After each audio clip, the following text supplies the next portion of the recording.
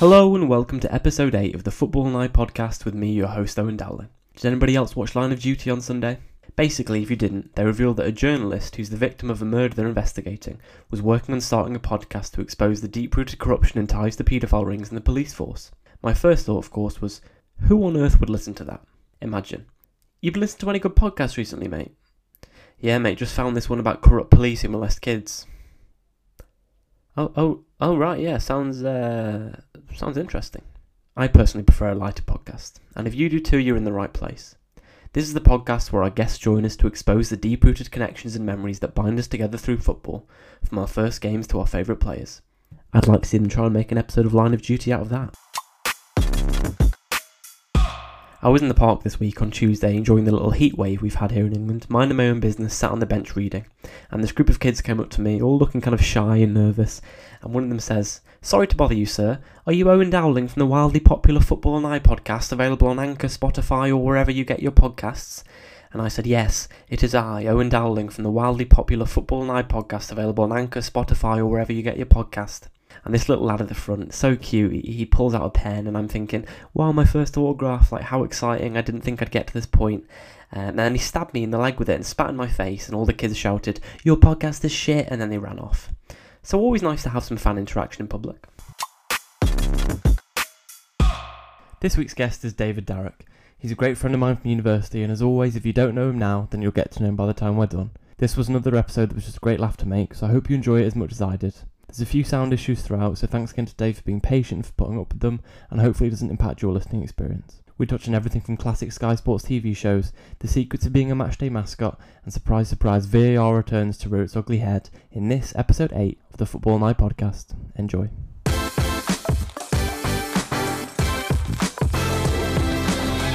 Ladies and gents, I'm joined today by a former chess county champion, a fantasy football enthusiast, a great tennis player, a fantastic runner, a lifelong Stanton fan, and an all-round lovely bloke, David Darrock. Welcome to the podcast. How are you, mate? I'm good, thanks. How are you?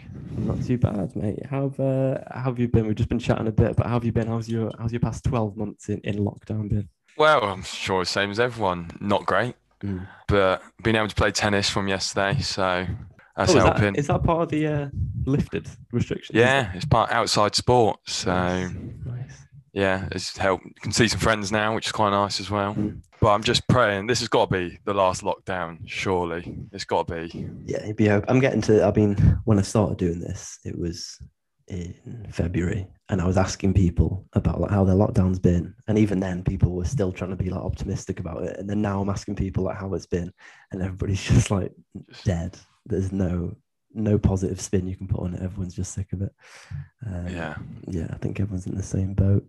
How have you been keeping busy in lockdown?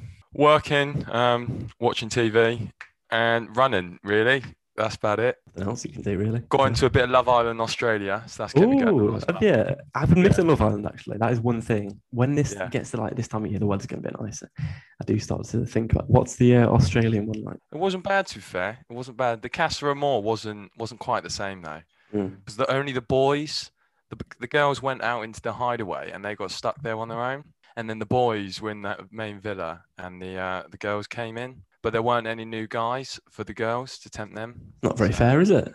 Yeah, exactly. That's what I thought. No equality. You're a bit of a reality TV show connoisseur, actually. Well, dabble in it. You're one of the ones that I know you watch that I, over lockdown, started watching is X on the Beach. It's just... yeah, I do love it. X on the Beach. Oh, my God. It's like rubbish, but the most like unbelievably beautiful piece of rubbish. It's just so great funny to see. It's just filth. Like, it's just, oh man, I would love to show that to somebody from like the 1940s, the 1950s. They'd be so disappointed of our generation now. Think what we've become, and what we complain about. I think they went through wars and like poverty and famine, and someone calls us like a knobhead, and we're crying about it for 3 weeks. Oh no, God, what a show! You been watching anything else good? What did I watch? I watched The Serpent on BBC One. That was really good. Any good? Would you recommend it to the listeners of this podcast? I would. Check it out. I think it was a little 6-part, based on a true story. Oh yeah, we like that. And it was about this jewel dealer in Thailand. He would rob and he would like steal like their passports and identity, and kill them like tourists, so vulnerable tourists. and then he would use their identities and like fly around the world. And he was escaping like all the obviously police because he was doing it in different countries. Bit of a light-hearted comedy then. Yeah, just for a light-hearted podcast, just to mention. It's fun for the kids, that. Did you watch The Queen's Gambit? I heard they based it off your life. It was a chess prodigy with a drinking problem. Yeah, that sounds very right. No, I tell you what, I haven't actually watched it. I know everyone said to watch it. Dave, it's good. I do need to watch it. It got me interested in chess. I do love my chess. I didn't realise their person had a drinking problem as well. And drugs. It's got intense. And drugs. And he was still good at chess. It's a woman, Dave. Oh, woman. Oh, sorry, I apologise. And she was still good at chess. Yeah, she was high and drunk. Fair play to her. I think that's good. Yeah, she's just getting absolutely twisted and then playing chess. It's good though. It's good. All right, I'll put it on the list. Yeah, check it out. We have an NHS hero, ladies and gentlemen, here. David Darrock has been doing the cold calling people essentially, but for a good reason, to get them to get their vaccine. Pretty much, yeah. Just ringing people who are eligible for the vaccination and just, finding out if they want it or not, or why they're not having it, or why they are having it. I'm trying to book appointments where possible. But you do hear some weird reasons for why people don't get the vaccination. Really? What sort of stuff do people say? Well, you get the classic Bill Gates, I can't believe he hasn't been done for genocide yet. No way. Do you 5G. actually get people saying that? Yeah, one person completely was on it. And you can't, obviously, you've got to be polite and professional. So you've got to go, yeah. Oh, I understand. Yeah, I completely. But really, you're thinking just nuts. What is this guy? God. And then there was another one, and this woman must have been in her 60s. And her husband had the vaccination before her. And she was adamant that this vaccination had given him a limp.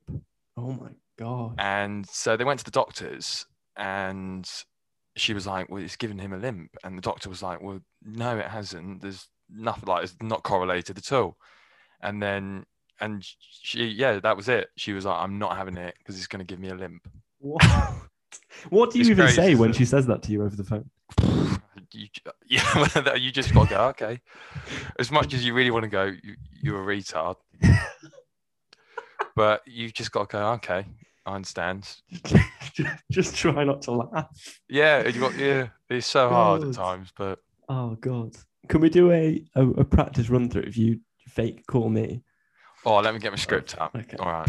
I want to do this. Just in case you're sat at home, ladies and gents, and you get a phone call from a mysterious man and you're wondering who it is, probably is David Darrock. Probably. I do ring all over the country, to be fair. Do you actually? Yeah, no, it's all over. All over, all right. He's versatile. Put like a ring tone on it. Okay, ring, ring, ring, ring, ring, ring, ring, ring. Oh, he's leaving it. Ring, ring, ring, ring, ring, ring. Yeah, hello. Good morning. No, hold on a second, lad. Hold on a second. No problem, no Barbara, problem. turn that fucking Coronation Street down right now. You actually don't realise how realistic that is. There's a young lassie on the phone. She's trying to speak to me about something, and I can't bloody hear it because you're watching Got It. Sorry, lovely, go on. No worries. Good Barbara, morning. now I said turn that down. Right now. Sorry, lads, go on. You ready? Is that all right? Is everything all right? Yeah, no, it's no worries, lad. No problem. Well, my name is David, and I'm calling from Hello, the David. NHS. His name's David, Barbara. NHS Immunisation Management Ask him. Service. May I speak to Owen Dowling, please? Barbara says, sorry, David. Are you Charlene's David? No. He's not, love, he's not. Go on, David, sorry. No. I'm calling to discuss your COVID vaccination plans. Oh, yeah. Is now a good time to talk? Yeah, lovely, perfect. Brilliant. Well, just before we continue, I need to make you aware that all of our calls are recorded for training and quality purposes. For what? For training and quality purposes. Oh, yeah, go on. And in order to maintain confidentiality, I just need you to confirm a couple of details, if you don't mind. Go on. Can you confirm your date of birth, please? Yeah. Yeah, your date of birth, please. Owen Dowling. No, your date of birth. When were you born? First of the first, 2010. You're a bit young, aren't you? And the first line of your address, please? First of the first, 2010. No, the first line of your address. Sorry, so love. where do you live? 28 Curlew Wharf. Brilliant. And finally, your postcode, please. I said 28 Curlew Wharf. No, your postcode. It'll be a 7-digit number at the bottom. Sorry, love. 07715943. 709. No, that's your phone number. Oh, sorry, No, love. your Sorry. postcode, please. Your postcode. NG72GA. Brilliant. Well, we're just a courtesy call, and we're following up on the NHS communication you should have received Is this about recently. that bloody Bill Gates? No, about the COVID Oh, vaccination. fuck off, Bill Gates. You dealt with that very well, Dave. They're not quite as bad as that, most of them, but Is that sort of, do you actually get like shouting at their partners in the background and stuff? sometimes it's not as bad. You get that with the elderly, but not as bad now because we're working our way down the age groups. They're getting a bit more acceptable now. But then you get the younger people, they think you're a scam. Oh, yeah. I think I might think it was a scam, like, because, I don't know, it's just a bit of a strange thing to be rang up about. Yeah. You've got a trustworthy voice, Dave. I'd believe No. you. I'd But give you yeah, my I bank think if account it was me, details. if someone rang me, I think I'd probably hang up. Definitely. Other than that, in lockdown, I imagine you've been watching a lot of football. A lot of football. I'll tell you what's kept me sane the weekends. I don't know what I would have done. Mum was kept complaining. She was like, how do you watch so much football? And I was like, well, there's nothing else to do. Yeah. And I either have a bet on it or fantasy football on it. So it makes even Newcastle West Brom, it makes it a very important Makes it game. important. Well, I mentioned the fantasy football at the top, and I think I've been in maybe one or two fantasy leagues with you, and every single time you just come out on top. You are a fantasy football kind of enthusiast, aren't you? Oh, I love it. I do love it. It just makes games more interesting. As I just said, it just makes any game more interesting. Like Newcastle, you'll have Callum Wilson and you'll just be like dying for him to score. And I'll have a few bets on it with various friends. So it's added up to a couple £100. So obviously that's a bit of an incentive. Yeah. That's the thing. Generally, I come up on top. If you've not got that incentive, then like we had it this year. I've been in a league this year with Rahul, Tom, and Aidan. And like it started off, as it always does, fantasy football, like, you're making an effort and then suddenly you just go on like a bad run of form and like your players start playing crap. And then it's like, I'm going to give up now and just stop. It just happens. Yeah, you're one of them. You're one of them. I've always been. But when you've got an incentive, it actually makes you want to play a bit more. Yeah. Like I remember we did one year, like whoever come last had to dye their hair blonde. Oh, yeah, we did, didn't we? Yeah, of course it was Ben. Brilliant. Yeah. But that kept me playing because I knew I couldn't pull that look off. Who's been your star player this year in fantasy? Who's been your underrated hero? That's a good question. Well, you always chop it and change it. I'm going to have to look at my team now. I actually can't. Do you have Are the rumours true that you have spreadsheets? No, I don't have spreadsheets. I think people just get jealous of my abilities. So Bamford, I'd say Bamford and Cresswell. Yeah, Bamford. Have you had Bamford in since the start? Virtually, I think, yeah. Because he's quite cheap and Leeds just make bucket full of chances. So. Yeah, that is true. What's your move then? How are you if you've not got spreadsheets, how are you so good at fantasy? It's not, I don't have spreadsheet and stats. It's just like thinking about who's playing, if they've got a nice run of fixtures, who's in form. And sometimes you just get a bit of a feeling, you're looking through the players and you see someone, you're like, yeah, I'm feeling it. He's the one. I mentioned at the start as well, big Southampton fan. And I'm excited to have you on because apart from Aidan, and even then he supports a team who's dominant in the league he supports, the only person we've had on who supports a non-Big Six Premier League team. So I'm quite excited. I actually support the club was where I was born. Exactly. Not like some people from Bedfordshire who support Man United. Yeah, who hasn't even been to Old Trafford. Yeah, he failed to mention that. We're going to expose him on this podcast. And the only game he's been to was about 2 years ago, which was when I took him to St Mary's to watch Man U. Ben Bradley exposed. But like I said, I think it'll give us a bit of a different perspective this episode, talking to somebody who's not just that same old fight for top four Champions League stuff team. And the Saints have like really been through it over the past 15 years. Went down as far as League One, if I'm right. How do you think supporting like a non-Big Six team differs from supporting one of those larger teams? It's a bit of a big question, but especially and obviously as I was getting more into football as I was growing up, like we were in League One and Championship for a couple of seasons, and I feel like it makes you appreciate the lower leagues, and how much you want to actually stay in the Prem. Whereas obviously Man U, Chelsea's, they are always used to the elite of football. And yeah, it just makes you appreciate more. So like us getting into the top 10 would be just such a big deal. Or like we're in the semi-finals of the FA Cup and us fans are so excited because we're in the semi-finals. I mean, we haven't won a cup for 40 years.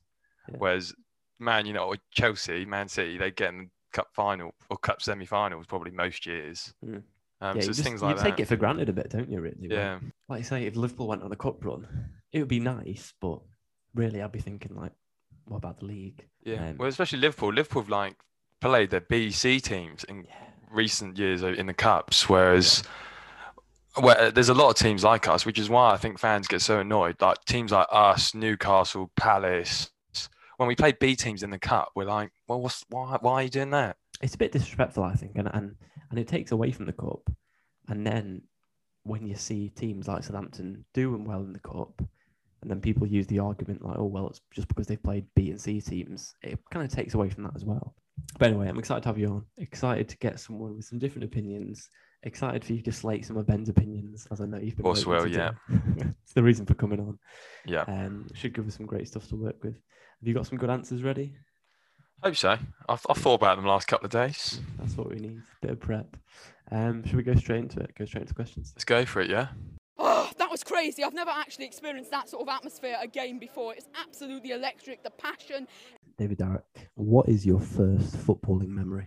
This was a tough one. But I have to say, it was probably when I was playing back in under sevens, a team called Bashley Blades, playing in this like yellow and black kit. And it was always like on a Sunday, we always used to play at this place called Wide Lane. There were loads of pitches, like proper Sunday league, kid stuff. And there was this one game. I think it had been raining terribly the last 2-3 days. And it was dry on this Sunday. But the pitch, as you can imagine, as all grassroots, the pitch was an absolute mud bath. I mean, pigs would have felt welcome, like normal in it. And I just remember this game and obviously slide tackling, I was getting into it. And my dad always tells me this story because obviously I've always been quite a big lad. Had a bit of podge on me back in the day when I was a youngster. Didn't we all? And Dad always laughs at this because there was apparently this kid came to try and tackle me, and he was like some small little skinny kid, and obviously I was quite big, and he bounced off me, just absolutely fell on the floor like a trampoline. What position would you have been playing back then? Back then, deadly number 9. Nice. Big man up tops. Nice. Holding the ball up. Not bad left foot occasionally.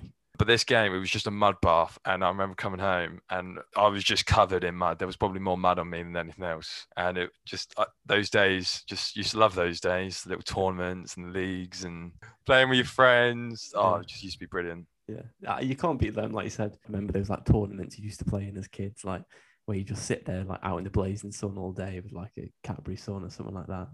Were you one of them kids like just always playing football when you were growing up, just non-stop? Yeah, proper loved it. Yeah, I've gone into football before. Tennis was a bit later. But yeah, football always. My dad's always been interested in it and I've always played football, always followed it. Yeah, I can imagine you just like, because you always have those kids like in no matter what age group who are just taller than the rest of the kids. But like, I can imagine just like 7-year-old David Darrock just storming around like 5 foot when everyone else is like still 3 foot, just launching balls up to him like little Peter Crouch. Oh, I can see that. Yeah, I think we've talked about this on quite a few episodes recently with guests talking about like how innocent football is when you're that age. Just like it's just so much fun. It's just a laugh. You just don't have a care in the world. Exactly. Yeah. And I think I was fortunate in that our team was all right. It wasn't a bad team because I always felt there's always that one team in a league that are just shit. And every team would beat them like 8-0, 7-0, and I felt that must be demoralizing. I know it's just there for the fun, but I don't know how as like you're the manager, you would deal with that just every week. God, trying to say to a 7-year-old, it doesn't matter, you've lost 8-0. Yeah, you've lost 8-0 for the 14th time in a row. It's fine. You'll get over it. Were you a good side then, your little team? Yeah, we weren't bad. I think we weren't like in the top league. I think we were in the championship level, I'm going to call it. We might have been in League One and then we got promoted. So we weren't a bad little side. We could give teams a game. Like you mentioned that your dad, he's a big Saints fan as well. Like you said, do you remember kind of getting into football with him and kind of how that was? Or did it kind of come about naturally? Yeah, Dad used to go to the Dell before it was St. Mary's. And actually, how I got into playing football was actually my mum was getting the carpet redone. And the guy, the carpenter that came in, they were obviously just chatting away. And he ran the kind of under sevens team, and obviously Mum was like, "Oh, David's interested a bit in football," and then Ian was like, "Oh, why don't you come along?" And that was it, and that's how it all started. So you got scouted by a carpenter. Yeah, exactly. And then he was my only manager. I stuck with him my whole footballing career. Yeah. Oh, you're like Harry Redknapp and Nico Cranshaw. Jermaine Defoe. Yeah, Jermaine Defoe. Yeah. Every time he moved club, he was getting the band back together. Yeah, get Darrock back together. Yeah. Oh, that's so sweet though. God, some random. Well, in another context, some random bloke coming around your house and then taking you to go play with him. Sounds a bit strange. But Well, don't ruin it for me. Don't ruin that nice memory. Oh, that is nice. So what age did you, because when I was a kid, I played football, but then I kind of stopped like 10, 11. Did you kind of keep going for a bit longer? So I played, must have been till maybe year 9, year 10. And obviously, education was getting a bit more, serious. Yeah. And I was playing a lot of tennis at that point, and I kind of was just struggling to do the time for everything. And the football, I played for this local club to me, and it was always kind of built to be a bit of fun. But then, because we merged, it was like 2 teams, and we merged to form one big team as we went up to 11 aside. And it was always set up to be a bit of fun. But then the other manager, he started taking it a bit too seriously and was like proper like shouting on the sideline. And it was getting just way too more serious than we thought. And me and a couple of friends were we weren't the better players in the team, to be fair. But we were just getting like 5-10 minutes a game. And it was like, well, what's the point? Yeah. Especially when you're that age as well. You don't need that, do you? Yeah, like 12, 13. You just want to be playing football. And, we were traveling like half an hour. And obviously, and then you got the warm up, and then just sit on the bench for 5 minutes. You thought I could be playing tennis or, doing something else. So eventually I decided to play tennis and kind of quit football. Yeah. I've spoken to my dad when he was on about that point that I think every kind of young person who plays football has, where it's like suddenly it starts to get a bit serious and like people are shouting at you. There's like instructions and rules and stuff, and it's not just having a 5-a-side, 6-a-side, 7-a-side game. And then there's a lot of people, I think I said it, my dad said it, and it sounds like you're saying a similar thing, where it doesn't make you lose love for the game, but certainly playing it becomes a bit like, it just becomes a bit intense, and you start to think what you're doing. And like you said, you're 12 years old, you want to just be running around on the pitch, you don't want to be sat on a bench. That's not what it's about. I think there's a lot of problems in like kids football with that, just like the coaching. There's just some people take it a bit too serious. Oh, I totally agree. I think it's the same in a lot of junior sports. You get it in tennis as well. There's parents that are so pushy and just want their kids to do the best. And there's nothing wrong with that, but there's a way of doing it. My mum and dad were always quite, they would just go out and enjoy yourself. If you win, you win, you lose, you lose. It's part of life. When you went to play tennis and decided like that was the sport you were going to go down, was that hard to kind of leave football behind? Or did you always kind of know in the back of your mind that you could still just play 5-a-side with your mates if you wanted to? I think a bit of both. I think I was just sitting on the bench and I was just thinking, I just could, tennis, obviously it's just an individual sport, so you're playing all the time. And a few of my friends that I'd originally joined the team with had left. So kind of the main kind of my closer friends in the team had left as well. So it kind of just all kind of fitted in. It was just kind of time, really. But yeah, I do joke that I'd love to play just one 11-a-side game now and just see how I'd get on. I mean, I don't think I'd do very well, but I just think it'd be well funny. I actually think I would as well. I've not played what you could consider a game of football in, I'd say, about 2 years. But yeah, just to see how you get on. Yeah, just see if I can even last 90 minutes. Yeah, the fitness. If all else fails, just go like centre half or left back or something and just put a few tackles in. It'd be all right. Yeah, I'll just shout a lot. I can do that. Great shouter. He's a world-class shouter, that David Darrock is. Excuse me, do you remember your first dime? Aye. The first dime bar you ever had. Do you remember it? What was the first match you went to? Well, I actually can't remember. I had to call Dad because I was like, Dad, do you remember the first home game I kind of went to? And he couldn't remember either. But I do remember one of the first away games I went to was when Saints were in League One and we were playing Bristol Rovers away. And my mum's partner at the time supported Bristol Rovers. So we went, it was my dad, Ross and me. It was a proper old, League One, few thousand stadium. And the away fans were in two ends, or kind of two sides of the corner. And one was in undercover and one was like open. And it started tipping it down, absolutely chucking it down. Luckily we were in the cover. And everyone under the cover just started singing, "We're in the drying over here. We're in the drying over here." And obviously I was fairly young at the time, so just found it so funny. And then probably 5 minutes later, all the Saints fans in the other side were like, "We're in the wetting over here." And it's just one we always remember. And it's the beauty of away days, isn't it? You just don't get chants. The chants aren't the same because at the away end is just the proper hardcore fans. I bet you had some cracking away days when you were kind of Championship League One. Yeah, we did MK Dons as well. That was nice. MK Dons had a lovely stadium. Yeah, I think they built like a new club, aren't they? Like so. Yeah, and I think they built it kind of in preparation when we'd gone for, was it the 2018 World Cup England went for, or 2022? Yeah. They built it in preparation for that, and obviously we didn't get it.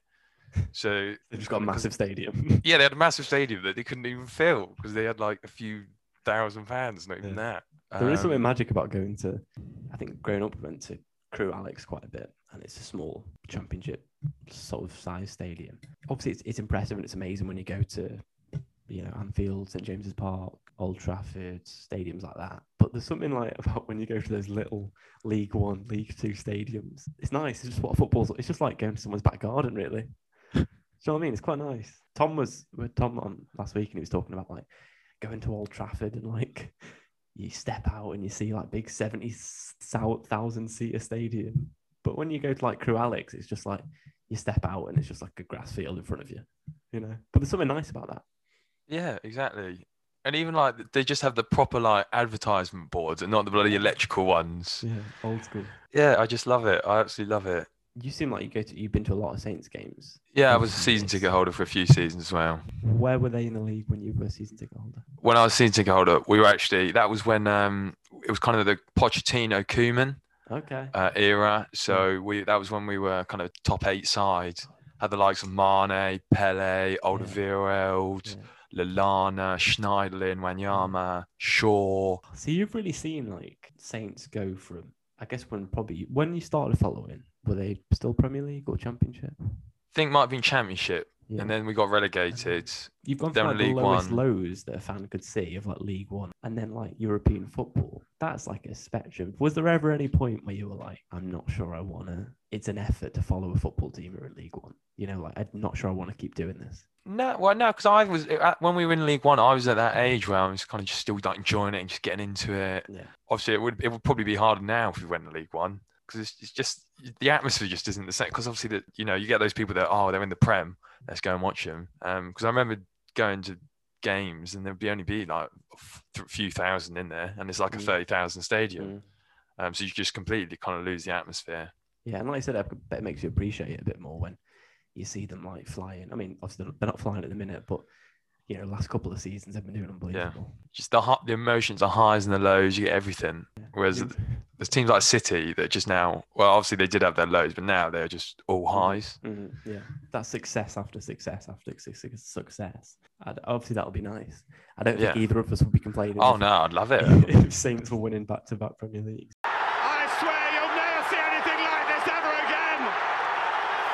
So watch it, drink it in. Dave, what is the football moment or the thing that means the most to you? Probably for me, the item that means most to me is where I've got assigned Saints top of the team, because I was fortunate enough to be mascot when I was 9, 10 years old. It was actually, funnily enough, against Liverpool. We won, I think it was 2005, we won 2-0. Okay. And it was the likes when we had, I think, we had Harry Redknapp as manager, Jamie Redknapp, Anthony Amy, Peter Crouch, Matt Oakley, Brett Omrod, I want to say Chris Marsden maybe. And Anthony Amy, just every time I think of Anthony Amy, that talk sport guy, isn't it? Oh my God, he's finished. He's finished. No, he's not. He's 28. That is one of the funniest football. Just gets me every time. So funny. Oh, that was awesome. Because I remember going to games as a kid and seeing the mascots and thinking like, I'd fucking love to be a mascot. So did you get to walk out with the player? Yeah, Klaus Lundekvam. He was captain at the time. You got the captain. Yeah, no, I was at the front. Oh, yeah, unbelievable. And bless, there was this another girl, and I think she was like 5 or something. And you have that little kick around just before they just kick off. Yeah. And bless this girl, she couldn't get the ball to save her life. You pass it to her, and she just would go by her. But it was just amazing. And I felt so sorry for the Liverpool mascot though, because obviously I was allowed to go into the players' room, and obviously you went round, and you're shaking because you're sort of starstruck. Oh, you went into the dressing room. Yeah, you got to go round, and only for like 5-10 minutes. You obviously went round with your shirt or your autograph book, and players quickly signed it and you got a photo. But this Liverpool fan, obviously, it must depend on the manager. Because this Liverpool mascot, he wasn't allowed in the Liverpool changing room. Wow. So he was mascot, which is amazing, but wasn't able to like get any autographs or photos. And I mean, Gerrard, it was hippier. I think it was when you had like Xavi Alonso. It was your Champions League winning team, that would I have think, been virtually. Rafa Benitez. That sounds like something Rafa Benitez would do. Not allow a child into the dressing room, just in case the child like leaked the tactics. Yeah, I just felt so because obviously he's come all this way and he wasn't Yeah, even should be allowed to fuming. properly see him. That's class, though. Have you still got all the signed stuff? Yeah, no, the shirt, yeah, it's framed. Did you get to like stand in the tunnel and stuff as well? Yeah. Oh, dude. I do remember walking out and it was just terrifying because obviously there's like 30,000 fans just cheering, going nuts, and I'm like 8 years old looking around and going, oh my God. I think I would have pissed myself. I'd just went. Yeah, I have respect for holding it together. What was the changing room like when you were in there? Yeah, I can't really remember, to be honest. You blanked it was out just all the naked grown men. I don't think it was quite that early on. I think most of them were dressed. Oh my God. But obviously everyone's kind of got their own pre-match rituals as people that were just, kind of getting in the zone, listening to music. There's other people just having a joke and a laugh. Yeah. Do you remember any of them being like dead nice or any of them being like a bit standoffish? Or... Not particularly, no. Yeah. I think there were people that would just like sign it and be like, move on. Yeah. And there were other people that are like, oh, do you want a photo? Oh, hi, you're right. Just it's little things, isn't it? It's not. Yeah. I guess when you're things. like you're just about to go and play a massive match in front of like 30,000 people. I wouldn't want like an 8-year-old David Darrock running up to me begging for an autograph. You know what I mean? I feel like Plus, I think I was that kid that bought like a book to sign, a T-shirt to sign, and a program to sign. Yeah. And wanted a photo. I was like, sign this. Yeah, no, fuck off.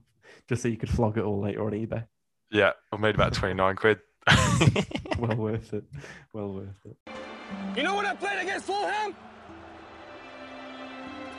My dad saw the game. He saw me play, man. What is your favourite football piece of media? It's got to be. It's not the current one anymore. It's the Gillette Soccer Saturday. But when it was Matt Letizia, Paul Merson, Phil Thompson, and Charlie Nicholas, like the original lineup.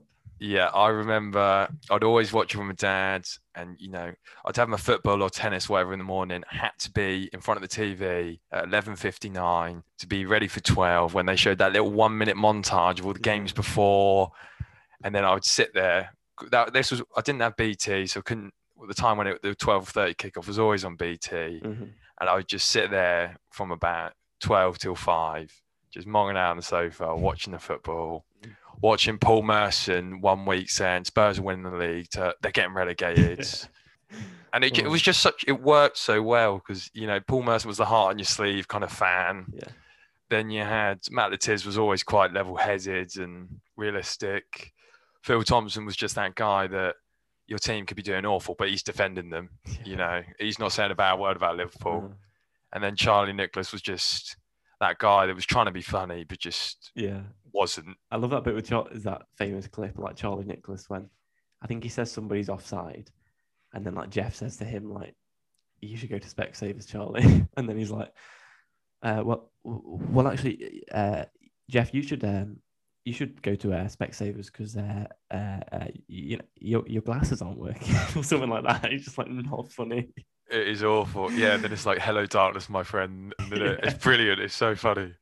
Yeah. I think a lot of people have that. Like, that'll probably resonate with quite a few people because certainly, like when that was massive and it was that lineup, the games weren't on as much. Like I think now, the games are on all the time. You've got BT, they're on Amazon, they're on Sky. You've got constantly games are on. They're almost on all the time. Even BBC. Sorry, now I've got games. Yeah. But like back in the day, there'd be very few games on. It was literally kind of Super Sunday and maybe like a Saturday night. That would be it. The Monday Night Football only kind of came back early 2010s. Yeah, exactly. Yeah, that's true. So you had to be watching, and it was either that or Match of the Day. That's how you'd see the scores on Soccer Saturday, and then you'd watch the goals on Match of the Day. There was no like even now when Liverpool are playing, I can't watch it. Or I'll go on Twitter or Reddit and I can see the goal within 30 seconds. I can see the highlights within 30 seconds. But yeah, back then you couldn't. Yeah, Soccer Saturday was just like, and the drama as well, because like we said, there was no Twitter, so you couldn't. Like sometimes Twitter spoils to get the game before you've seen it. But like with Soccer Saturday, it was like, oh, you'd listen out for, and you'd be like, oh, I know Phil Thompson's watching Liverpool games. If you hear him scream, you know it's a Liverpool goal. But it could be like the opposition as well. Exactly. And then you had like Chris Kamara, and obviously Jeff Stelling was just brilliant with all of them. And you watch like the funnies like all the months when they're trying to talk. You're trying to talk to Cammy, and Cammy's just like not even listening because he's just watching the game. Yeah. Obviously, there's the classic Cammy moments as well with the red card. Yeah, you didn't see it. I didn't realise. I thought it'd be a substitute. Just iconic. Yeah, it kind of came across like it was really unprofessional. Like they just got 6 blokes, sent some of them out to the games, got some of them to watch the football, and that was it. Like that was the basic premise for the show. Yeah. You've seen since then, like BT have got their own version of it, but that was like the original. You even see it on like YouTube. People do like reaction to football games while they're live, and it was the original version. No, but it annoys me now though, because obviously they got rid of Letizia, Thompson, and Nicholas. And I get, obviously, maybe they wanted to spice it up, bring in some your kind of youngsters, change up. But no, they replace 3 50-year-old men for Ali McCoy, Chris Boyd, and Tim Sherwood. So like 3 40-year-old men. Yeah. And then they chuck in Sue Smith on commentary, and they chuck in Clinton Morrison. Yeah. And it just annoys me really because they were so good together. They've kind of replaced them with the same people, really. Yeah.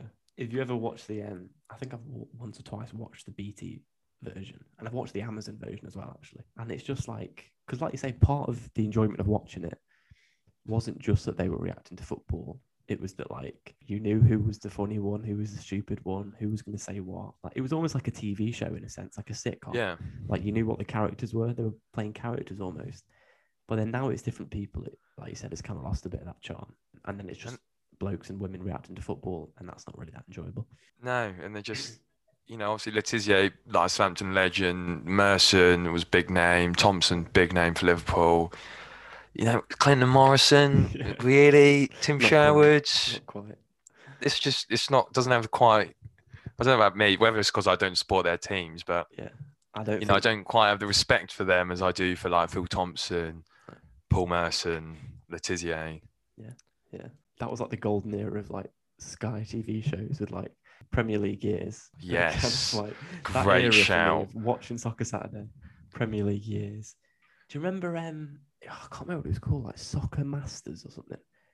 Where they'd have like the old guys doing it like 5-a-side. Fucking hell. Yeah, unbelievable television that is. It's brilliant. Yeah, that was like a golden era of Sky. Even though it was never really the big names, it was just the kind of, and it was a few big teams, and then there was like just some really random team like Coventry. Yeah. Yeah, I think it was just whoever needed the paycheck really would come on. He wins. You look emotional, mate. I'm with you. Go on, let it out.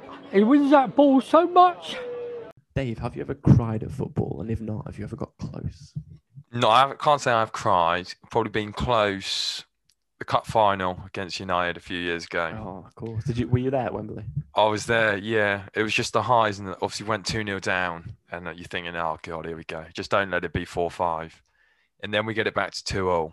And then Romeo hits the bar at 2-0. And I'm thinking, this is it. This is going to be one of these great FA Cup comebacks. Mm-hmm. And obviously in the back of my mind, I know Ben's a big Man U fan, so I'm thinking I can hold over him for the rest of his life. And then obviously Ibra scores that last minute goal. And you think, and against Yoshida, it was even worse because, Van Dijk was injured. He would have, had Ibra in his pocket. Gabbiadini was like a foot onside, and that goal got ruled out. Yeah, I wasn't saying I was going to cry. It was just sheer disappointment and just gutted. Yeah. There's that thing of going to Wembley, getting there, the excitement. But that was cup final, wasn't it? Yeah, Carling Cup. Final. Yeah. And like all that build up, it's the beauty and kind of the sadness of cup football. All that build up, the big travel just for that one game, and then to get all that way to the final and lose is just like, it's soul sucking. It's devastating. The other one was I was there as well. Was when we lost the first time 9-0 to Leicester. Were you there for that? Yeah, I was there. It was on a Friday night, and the tickets were like half price. They were like 15 quid. So he was like, "Yeah, come on, boys, let's all go. And we were like, "Yeah, go on, that's Leicester. It'll be a good game Friday night. A few beers after." And then, yeah, we get there, we're like, the man had fallen at 5-0 down at half time. It's pissing down with rain. We're not undercover. And my friend, he was like, if Perez scores a hat trick, I'm going to buy a Leicester shirt with his name on the back. And obviously he scored a hat trick. So I've got a video. There's just him in the Saints stand on the Leicester website trying to order a Leicester shirt. That's jokes. When your team loses like that, what is the first thought? Can you just try and like laugh it off? Yeah, it was just everything. Just frustration, anger, because it's just some of the goals were just so weak. You just think you just gave up. You just don't care. Yeah. And at that point, we were in a relegation battle anyway, and you're thinking the worst. All your friends are just going to text you as well. Yeah. I was thinking getting people I haven't spoken to in ages just piping up. Oh, you see the score? Yeah, of course I did. Thanks. Yeah, it was one of them. I remember when it happened, I was driving one of the girls I used to live with to work, and she has no interest in football whatsoever, and even she was mentioning it to me. It was one of those things that, like, it just sounds so ridiculous that even people who have no idea about anything about football were like, what the fuck? And the closest I've got to it is Liverpool losing 7-2 to Villa. And like you say, it's that thing of you're kind of frustrated, angry, a bit upset, but most of all, it's just like, I can't be bothered with all my friends ripping me for this, you know? I know. God. And then to happen twice, Dave. Luckily, you weren't at that one, though. Yeah, I wasn't at that one, thank God. We'll look forward to the 9-0 next season. Yeah, maybe we'll win 9-0, maybe. Yeah, that'll be a twist. That'll be the ultimate twist. It says a lot that we've lost 9-0 twice with Hasenhüttl. Yeah, everyone still loves him. I feel like everyone just feels it's just more angry a bit at the club that we just don't have any investment whatsoever. With Saints being such like a selling team over the past couple of years, is that difficult where like you start to think, oh, this is my new favourite Saints player, and then they get sold? Or you just kind of see players come and go. That must be tough.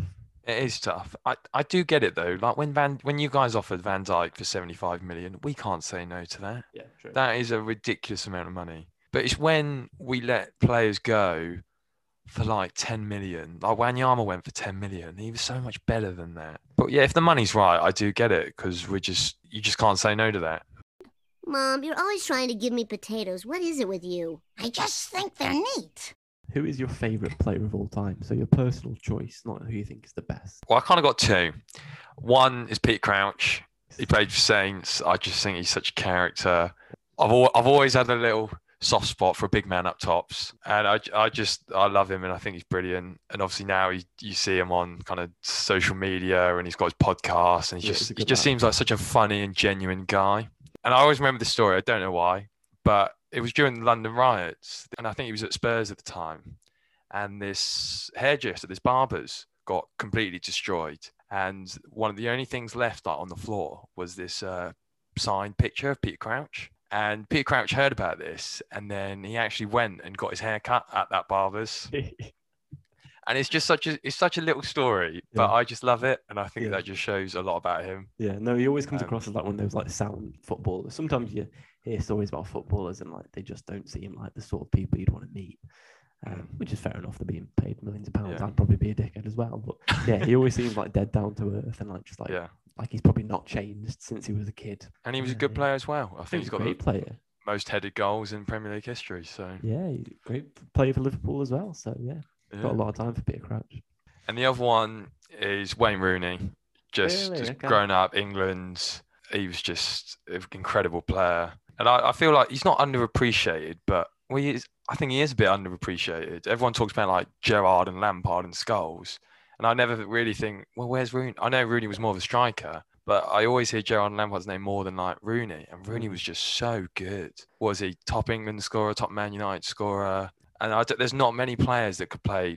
He played 9, he played 10, and even at the end of the career, he was playing in CDM. Yeah, he was playing everywhere. And he was just pinging ball, like that famous goal where he pings it to Van Persie. Yeah, unbelievable. It's just incredible.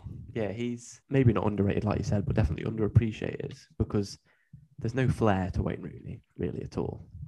He's kind of got the mindset and the versatility of like a central midfielder. He's a bit aggressive at times, and people don't really get excited by that. And all the great United teams he played for, there was always Ronaldo. There was always other great players as well with him. And I think because of that, he just lacked that bit of flair, and people don't appreciate that.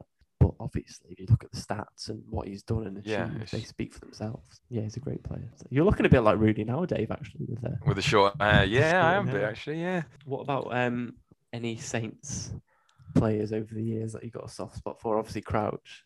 Obviously, Crouchy. Probably Ricky Lambert as well. Oh yeah. We got him for like £1 million. He took us all the way up from League One to the Prem. What 1 million, what an absolute bargain he was. Steal. He just sums up, like, if you think of like iconic championship strikers, Ricky Lambert. It's like Ricky Lambert and Grant Holt. Yeah. Ricky Lambert was not a bad player at all. Yeah, no, I think he got 15 plus goals. I want to say maybe 2 seasons. He played for England. Did he get? Yeah, he scored. I think he scored in his debut.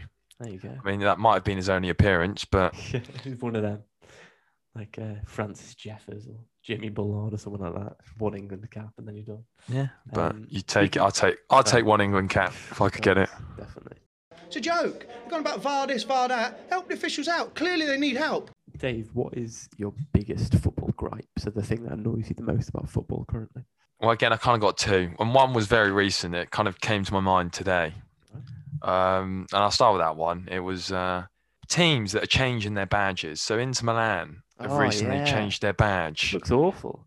And I think it looks shite. And I don't get why it's such an Inter Milan, that badge is such like an iconic badge. They're such an old club, their history, and they're changing it to this modern 10-year-old could have created that in an hour and a half. And Juve did it. Again, that iconic one. You think the iconic teams are like Nedved, Del Piero, David Trezeguet, Buffon. Now they got this J.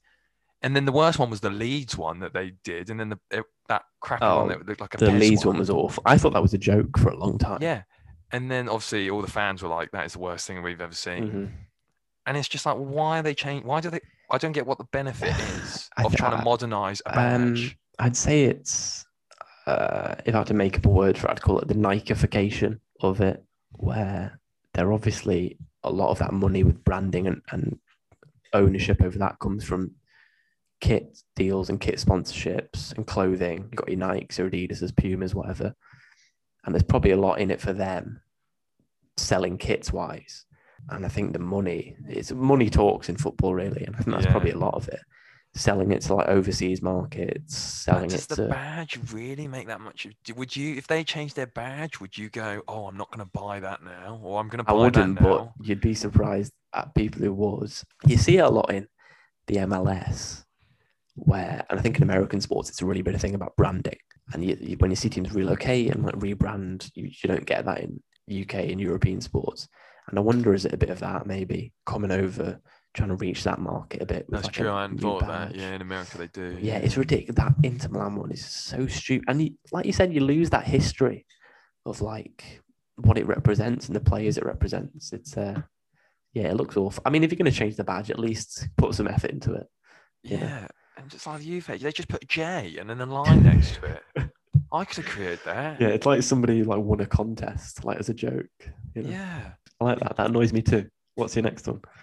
And the other one, well, obviously, the obvious one is VAR, but it's not specifically about VAR. It's the fact that it's obviously now it's always talked about it.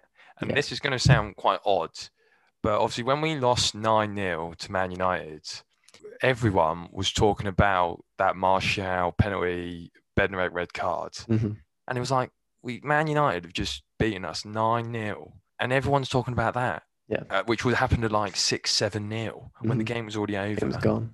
They should be talking about how Saints just lost 9-0 and Man United just won, just absolutely tore us apart. Yeah, but they're all talking about whether Bednarek touched him on like the knee by like a centimetre.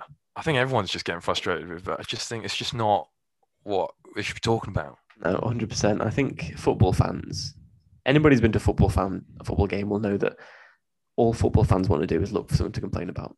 Nottingham Forest, I'm not sure it's because the level wasn't as high as Premier League games, but that's the worst I've ever been to. People complaining about nonsense. People complaining about players taking 2 extra steps when they're doing the throw-in. But football fans just love complaining about stuff. And VAR is the perfect thing to complain about because everybody knows it's broken. You don't have to be a football genius to know it's broken.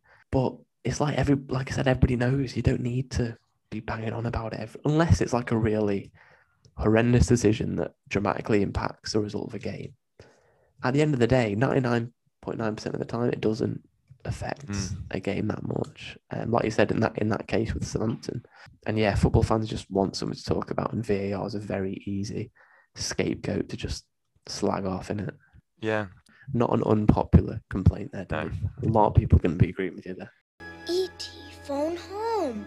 E.T. phone home. Well, we've reached the summit, Dave. The final question. I'm not sure if you noticed today, the weather was particularly warm. Beautiful weather. Same up here, lovely. Now, a lot of people don't know why this is. The reason this actually is because a giant alien spaceship is on the edge of the Earth, and the heat that's coming from the bottom of the spaceship is actually warming the Earth up. So that's why.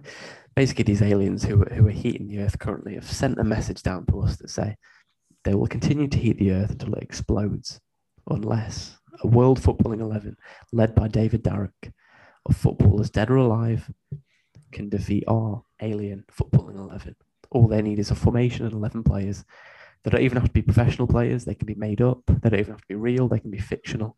All they need is those 11 players to beat their 11 players. Are you ready for the challenge, Dave? Yeah, I can give it a go. Give it a go. Hit me. Yeah, I've got it. Right, all right. So my thinking behind this was they're going to be up in the spaceship, you know, on an internet browser, football.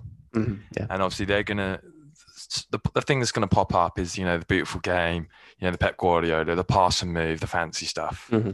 So I'm going to go, they're not going to expect the brute force, you know, shithouse, height, aggression 11. That's, you know, route one it. So I've gone for height and, you know, strength, bit bullion 11. So straight up in goal, I've gone Pantilimon, 6'8". Oh God, yeah, Pantilimon. You know, any corners coming in, he's getting them. So I've gone him. Not the strongest keeper, but I remember watching him play. You'd always think like he could cover the whole goal, but if you put it in the corner, you know. Yeah. But yeah, it's a brute. Who's next? We're going 5-3-2, and there's a reason for it. First up, we're going Vidic. You know, I think he's 6'2", 6'3". He's going to chuck everything on the line. I think there's that picture where he chucks his head. Yeah. He's on the floor and he just like salmons over to try and block the ball. That's what I want. That's the kind of dedication I want against these aliens. Then I've gone Vestergaard, who's like 6'7". Another beast, and not a bad centre half. He's actually not bad. You know, he can do some footwork. He's got some footwork as well. Mm-hmm. But again, aerial threat, box. You know, dominating. And then to add some more pace to that back three, I've gone Mertesacker. Oh yes, big height, again, big presence. Huge pace. Good man manager. Yeah. He'd organise the boys, wouldn't he? Yeah. So we haven't got a lot of pace there, but I'm just relying that the aliens don't have pace. But we don't know. They could.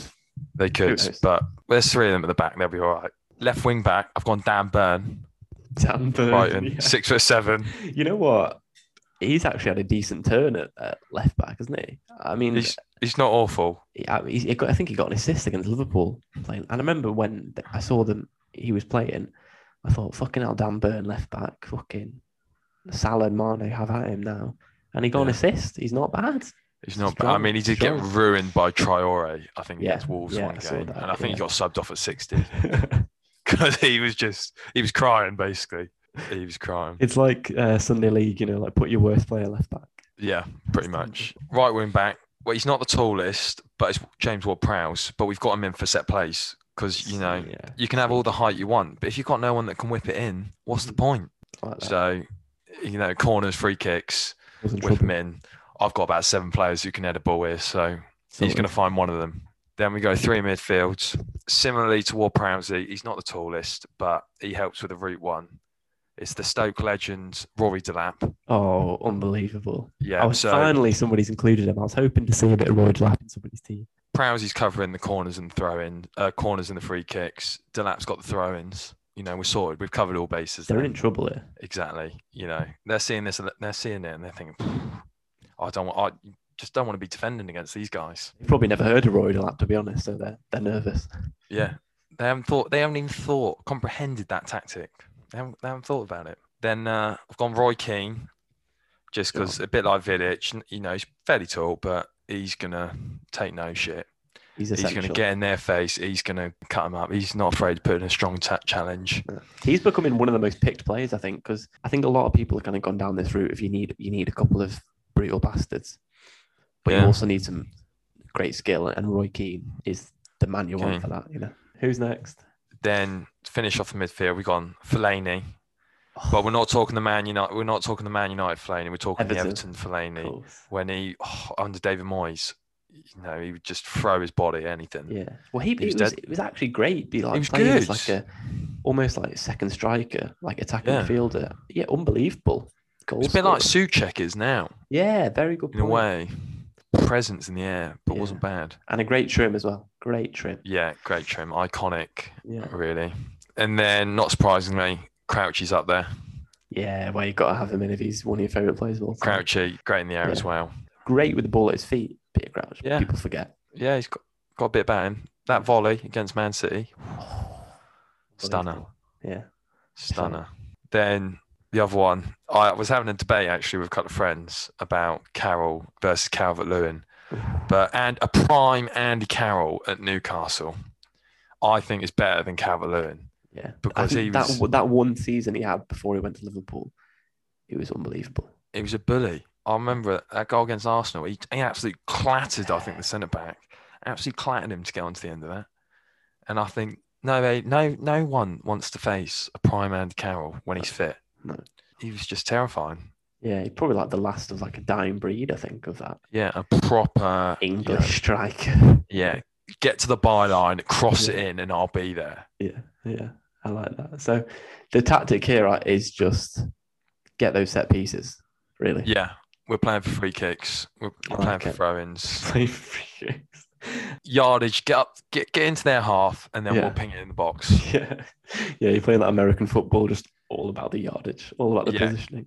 Yeah, they'll get frustrated. They'll start giving away more fouls.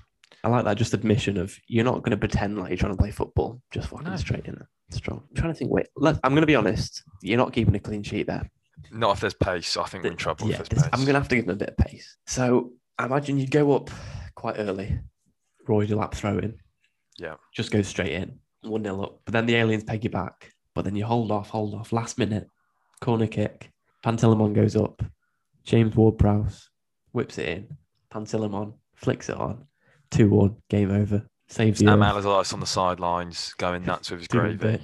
How does it feel, Dave? You've saved the 2-1 victory. Couldn't be proud of my boys. They all deserve it. You've picked a great side there. It's very similar to that kind of way Ben's gone about it. I like it.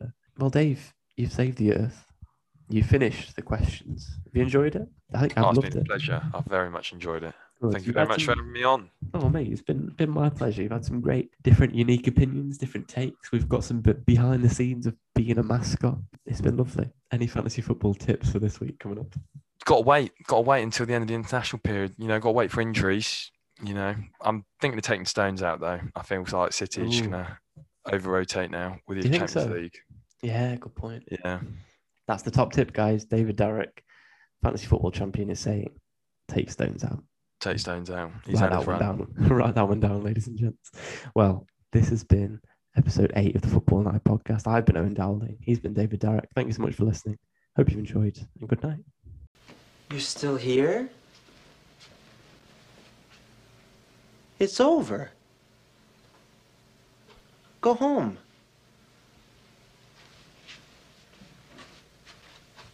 Go.